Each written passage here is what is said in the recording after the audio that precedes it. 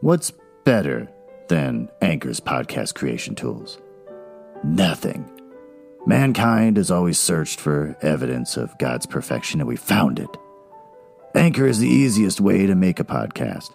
Anchor gives you everything you need in one place for free, which you can use straight from your phone or computer. The creation tools allow you to record and edit your podcast so it sounds great. They'll distribute your podcast for you so it can be heard everywhere. Spotify, Apple Podcasts, Google Podcasts, and the lesser of the podcast platforms like Stitcher. You can easily make money from your podcast with no minimum listenership. I've made $5, and I've been doing this for 3 months. So, download the Anchor app or go to anchor.fm to get started. Guys, a woman talked to me today when I was going to the store. I held the door open for her. She said thank you, and as I walked in, she said, "What's that on your arm?" And it's a tattoo of these badges with little images, like park ranger badges, with these little images inside them. One has a mug, which is supposed to be hot chocolate. The other one is a stick of honey. The next one is a little flower with a smiley face. And the last one is a clock that says 2, like 2 a.m. And I explained to her that my daughter came up with a tattoo of a happy memory of hers when she woke up at 2 in the morning and she wasn't feeling good and she had a sore throat and a cough. And so we looked up how to take care of that online. And we came up with the hot chocolate and the honey to help with the cough. And then we played Plants vs. Zombies until she finally went to bed. And she said, "Oh, you're such a good dad." And I said, "Oh, thanks." And then she walked off. Oh, before she walked off, I said, "Oh, why'd you ask?" And she said, "Oh, because I saw the honey on your arm and I raise bees." And I said, "Oh, you raise bees?" And then she said, "Yeah." And then that was it. So then as I was checking out, I ran into her again. And she said, "You got to spread the word. You're a good guy. You're a real good dad." And I said, "Oh, thanks." And I thought, how is there any way for me to let her know that I'm single? She's very friendly, nice. She's attractive. She's pretty out of my league. But, is there any way for me to let her know without being too obvious? And then I realized she raises bees. Also, there may or may not be inappropriate content for kids or really sensitive adults. It's public domain books for the most part that I'm reading, so I think it's probably pretty safe, and you probably shouldn't worry about it. But I don't read any of this stuff before I start doing the podcast, so I'm kind of learning about the book as you do. And if anything really cool happens that's sexual in nature or involves a lot of swearing, I'm going to be pretty impressed, just like you. And maybe your kid in the back seat. Have you ever listened to a LibriVox recording and thought to yourself, who are these people? Who's the guy with the labored breath and the cats yelling in the background that takes the time to read Anne of Green Gables to me? I found myself more focused on the individual reading the book than the actual story itself. Sitting there studying, listening for little sounds. The cars outside the window, the creaks and groans from the floor above the head of a neighbor who lives upstairs in the apartment. That is what I would like to recreate here for you with Nuzzle House Audio. I am Glenn Nuzzles. Tonight, we will continue reading from The Iron Heel by Jack London. Chapter 4, Slaves of the Machine. Where we left off in Chapter 3, Avis had tracked down Jackson the One-Armed Man, questioned him about how he lost his arm in the factory, and if he really was done wrong by society, and she found him boring and stupid. So, she hunted down his lawyer, who is a sniveling man who is described more than once as whining, and all his responses were in a whine. And he told her that yes, he did sell Jackson out. He didn't do his job as a lawyer because he knew that he would get recognition and a higher pay probably if he were to play ball with the big boys and he could feed his family. She went back to Ernest and told him he was right and perfect in everything he does. And Ernest indignantly said, "I know," and said, "I guess I'm going to leave your dad's house now." And so also we found out that Ernest is really obsessed with healthcare and who's paying more than the others. Apparently, since he's a revolutionary and he's into gunplay, he's going to have to pay more, and he thinks that sucks. So now on to Chapter 4, Slaves of the Machine.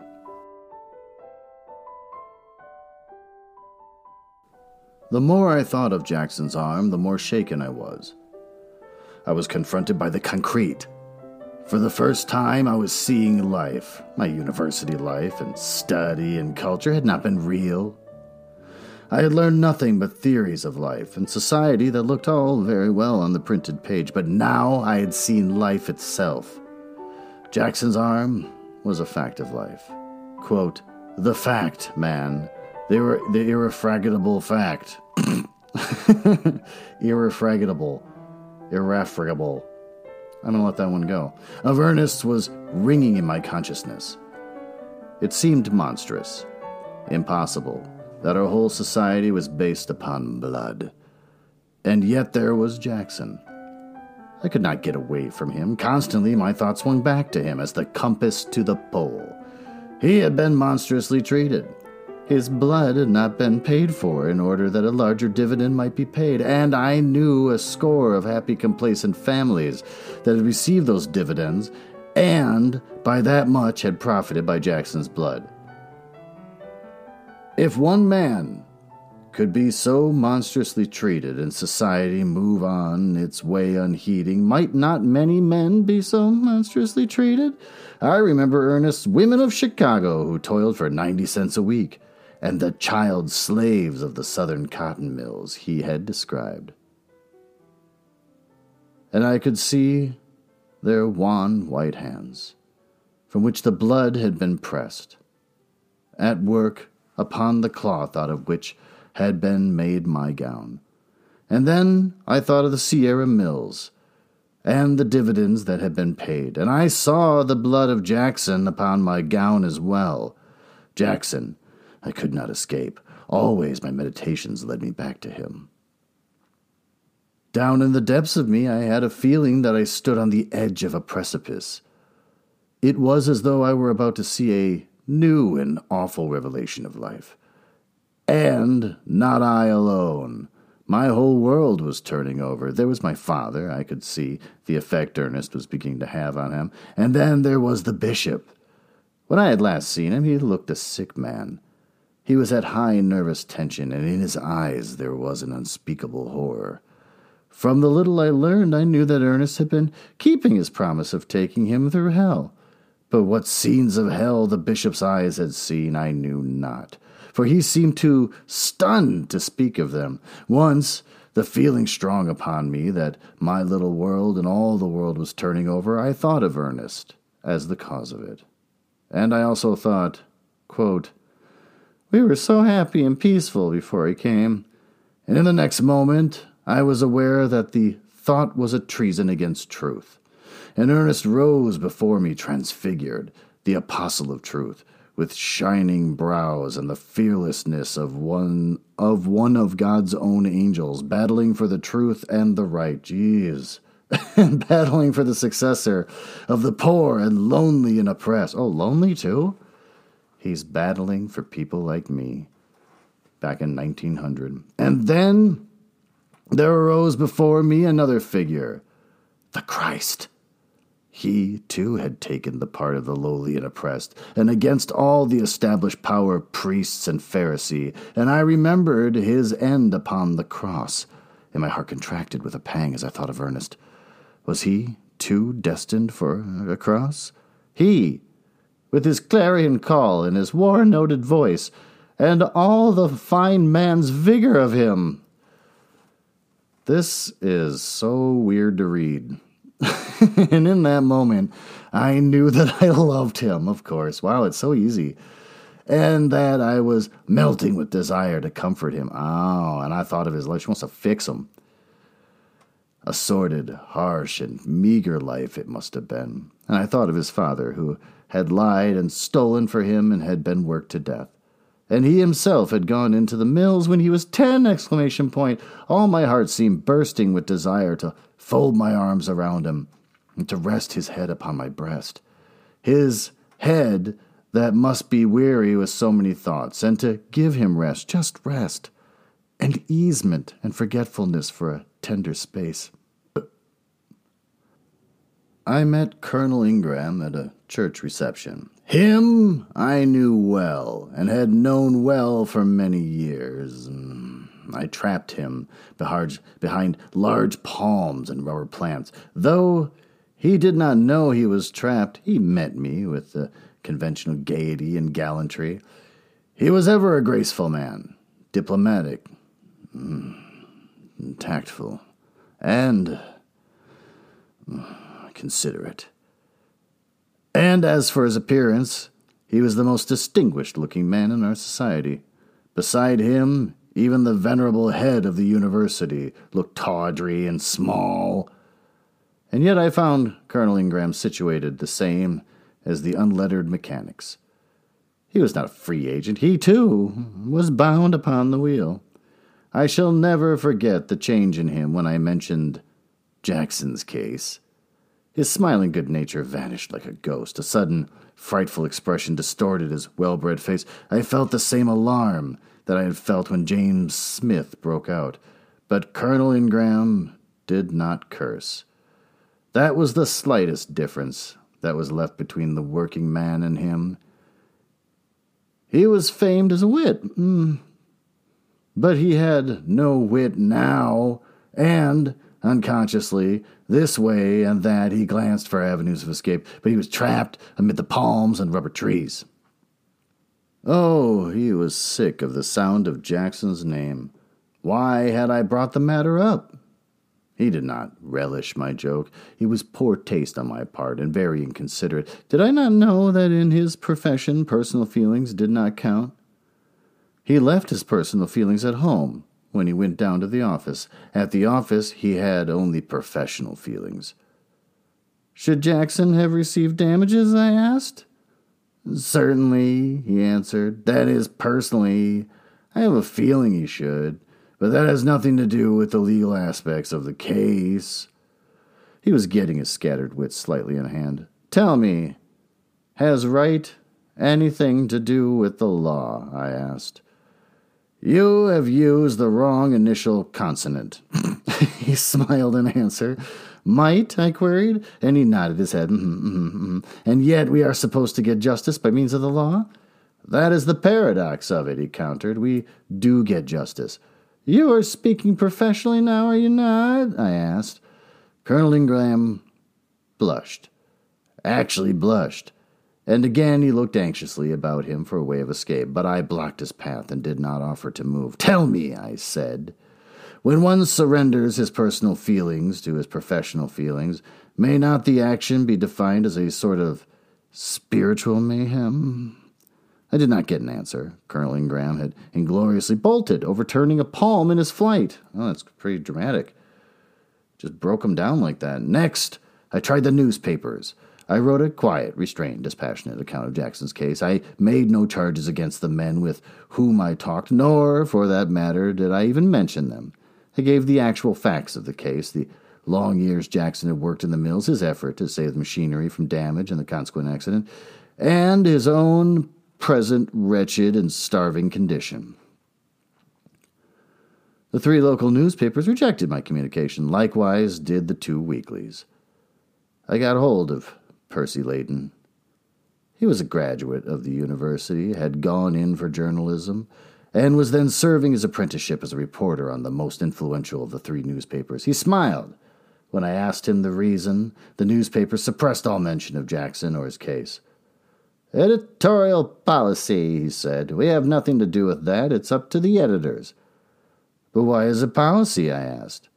We're all solid with the corporations, he answered. If you get paid advertising rates, you couldn't get any such matter into the papers. A man who tried to smuggle it in would lose his job. You couldn't get it in if you paid 10 times the regular advertising rates. How about your own policy? I questioned. Oh, Pete's back. You're alive. And crawling all over my table. Stay away from me. Nope, don't come over here. Oh, he curls up into a ball when I blow on him. That's adorable. Poor little guy. Yeah, get off my table, man. Go somewhere else. Go. There you go. Go running. Oh, man, he runs real fast. That made my skin tingle. Ooh. I love Pete. but he creeps me out. Oh, my skin's tingling. How about your own policy, I question. It would seem your function is to twist truth at the command of your employers, who, in turn, obey the behests of the corporations. I haven't anything to do with that. He looked uncomfortable for a moment, then brightened as he saw his way out. I, myself, do not write untruthful things. I keep square all right with my own conscience. Of course, there's lots that's repugnant in the course of the day's work, but then you see that's all part of the day's work. He wound up boyishly. I'll just make up words. Yet you expect to sit at an editor's desk someday and conduct a policy. I'll be case-hardened by that time, was his reply. Since you are not yet case-hardened, tell me, what do you think right now about the general editorial policy? Man, these conversations. I don't think, he answered quickly. One can't kick over the ropes if he's going to succeed in journalism. I've learned that much at any rate. And he nodded, his young head sagely. But the right? I persisted. You don't understand the game. Of course it's all right, because it comes out all right, don't you see? Delightfully vague, I murmured, but my heart was aching for the youth of him, and I felt that I must either scream or burst into tears. Oh, this part's highlighted. This is a very popular line, so get ready for this. This is something that everyone has highlighted from this book in the Kindle app. I was beginning to see through the appearances of society in which I had always lived, and to find the frightful realities that were beneath. All right, it's not the worst.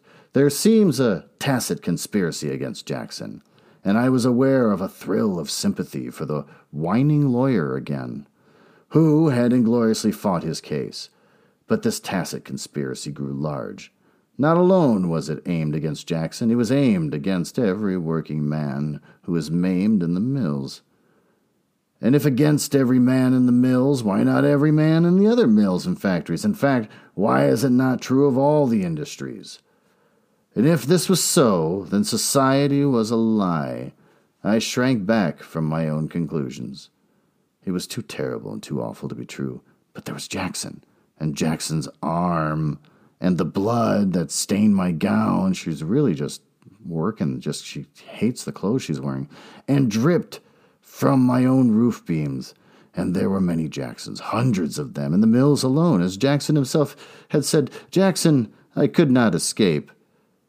I saw Mr. Wixon and Mr. Pertonwaithe, the two men who held most of the stock in the Sierra Mills, but I could not shake them as I had shaken the mechanics in their employ. I discovered that they had an ethic superior to that of the rest of society. It was what I may call the aristocratic ethic, or the master ethic. They talked in large ways of policy, and they identified policy and right. And to me they talked in fatherly ways, patronizing my youth and inexperience.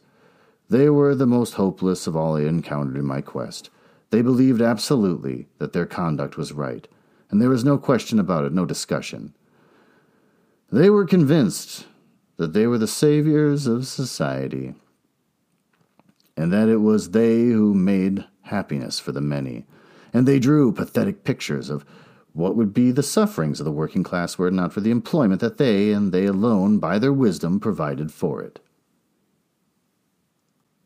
Fresh from these two masters, I met Ernest and related my experience.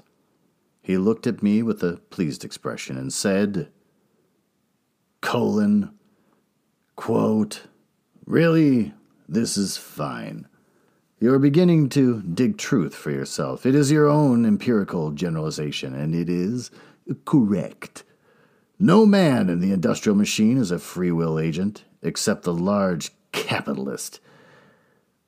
And he isn't, if you'll pardon the Irishism. Oh man, there's a little link number next to it, and it would explain what Irishism is to me, except that I don't want to click it. So let's see if I highlight it. Dictionary definition. Download the free dictionary. I don't care. I'm downloading it. I want to see what Irishism is. 25%. 35%. 55%. Oh yeah, it's just picking up speed now. Okay, almost there. Still no definition found. Great, we're never going to know what Irishism means, except that it's probably just weirdly rude towards Irish people. You see, the masters are quite sure that they are right in what they are doing. That is the crowning absurdity of the whole situation. They are so tied by their human nature that they can't do a thing unless they think it's right. They must have a sanction for their acts. When they want to do a thing, in business of course, they must wait till there arises in their brains somehow a religious or ethical or scientific or philosophic concept that the thing is right.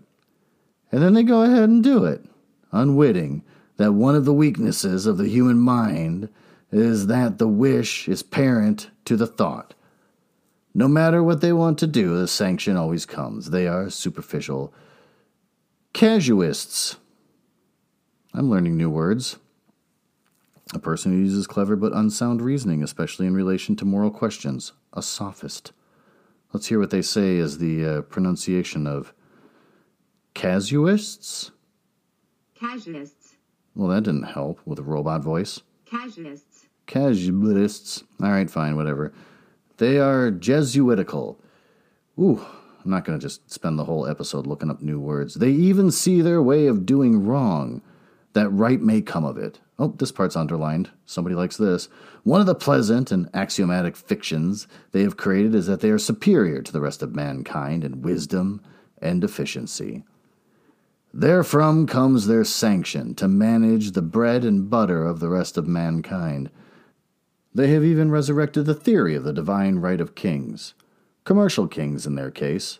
Quote, the weakness in their position lies in that they are merely businessmen.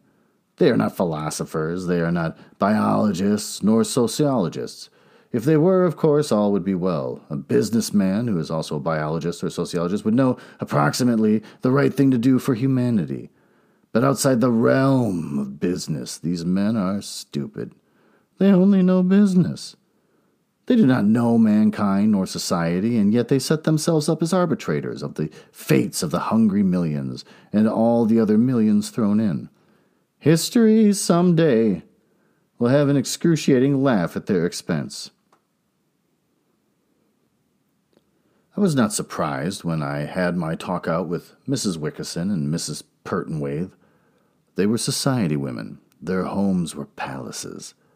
They had many homes scattered all over the country, in the mountains, on lakes, and by the sea. They were tended by armies of servants, and their social activities were bewildering. They patronized the university and the churches, and the pastors especially bowed at their knees in meek subservience. They were powers, these two women. What of the money that was theirs, the power of subsidization of thought was theirs to a remarkable degree, and I was soon to learn under earnest tuition. They aped their husbands, and talked in the same large ways about policy, and the duties and responsibilities of the rich. They were swayed by the same ethic that dominated their husbands, the ethic of their class, and they uttered glib phrases that their own ears did not understand. Also, they grew irritated when I told them of the deplorable condition of Jackson's family, and when I wondered that they had made no voluntary provision for the man, I was told that they thanked no one for instructing them in their social duties. When I asked them flatly to assist Jackson, they flatly refused. The astounding thing about it was that they refused in almost identically the same language. And this in the face of the fact that I had interviewed them separately, and that one did not know that I had seen or was going to see the other. Their common reply was that they were glad of the opportunity to make it perfectly plain that no premium would ever be put on carelessness by them, nor would they, by paying for an accident, tempt the poor to hurt themselves in the machinery. And they were sincere, these two women. They were drunk with conviction of their superiority of their class and of themselves. They had a sanction in their own class ethic for every act they performed. As I drove away from Mrs. Pertonwaithe's great house, I looked back at it, and I remembered Ernest's expression, that they were bound to the machine, but that they were also bound that they sat on top of it. So that was Chapter 4 of The Iron Heel by Jack London. What did we learn? We learned that talking to rich people can be frustrating. We learned that they don't like to admit they've done horrible things, which only seems natural to human nature, whether you're poor and you knifed a man for his bottle of milk, or you're rich and you fired a guy who got his arm torn off by a machine. I would say people are the same all over. Horrible. But here, there's only one bad person, and that's the rich ladies in their palaces. Which I can also agree with.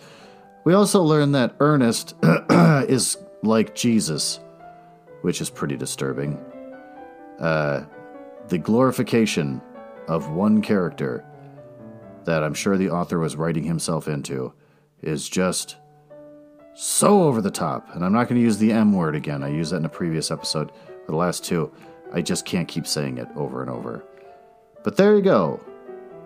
This is political literature at its finest from the early 20th century. To think that he would go on to write animal books.